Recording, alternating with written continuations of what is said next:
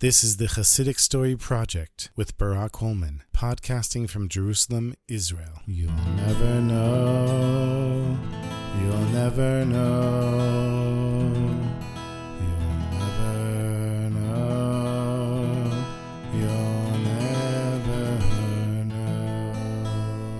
The Holy Brothers, Reb Zusha and Reb Elimelech, exiled themselves over the course of 2 years, walking around homeless in order to fix the exile. They knew that the Shekhinah, God's presence, was in exile, and they also wanted to feel what it was like to be in exile. They also wanted to get to know the world, realizing that they had a holy task to do. They figured if they wandered around without any money, they would get to know the world and get to know their fellow Jews. One day, Reb Elimelech and Reb Zusha were walking around, and they ended up in the presence of some thieves. The thieves were rounded up, and Reb Elimelech and Reb Zusha found themselves in jail with a band of thieves. They were in a tiny cell, and there were about 20 people there, all of them not Jewish, a bit threatening to these two religious Jews. In the middle of the room was a bucket for everybody to do what they needed to do. There was no bathroom in the cell. There was a little window so that they could see the light outside, and that was it. And Reb Elimelech and Reb Zusha, they were a little worried because these were threatening guys. These were real thieves, and the two holy Yidden, they were just wandering around. They for sure weren't thieves, and they didn't belong in this company. At one point, they saw that the sun was starting to set, and the two brothers were trying to figure out what to do. They knew that they would have to daven mincha in this cell. They were trying to keep to themselves, and at one point, one of the thieves came over to Reb Elimelech and tried to punch him, but his hand froze in the air, and he started screaming from pain. One of the other thieves went over and tried to grab his friend's hand that was frozen in the air, and he too was frozen and started screaming in pain. At some point, some of the other thieves tried to attack Reb Zusha and Reb Elimelech, and every time they did, they were frozen in the air, in pain, screaming in pain, until Reb Elimelech stared at one of them, and it broke the chain, and all of them were released, and they went and stayed and kept their distance from the two holy brothers.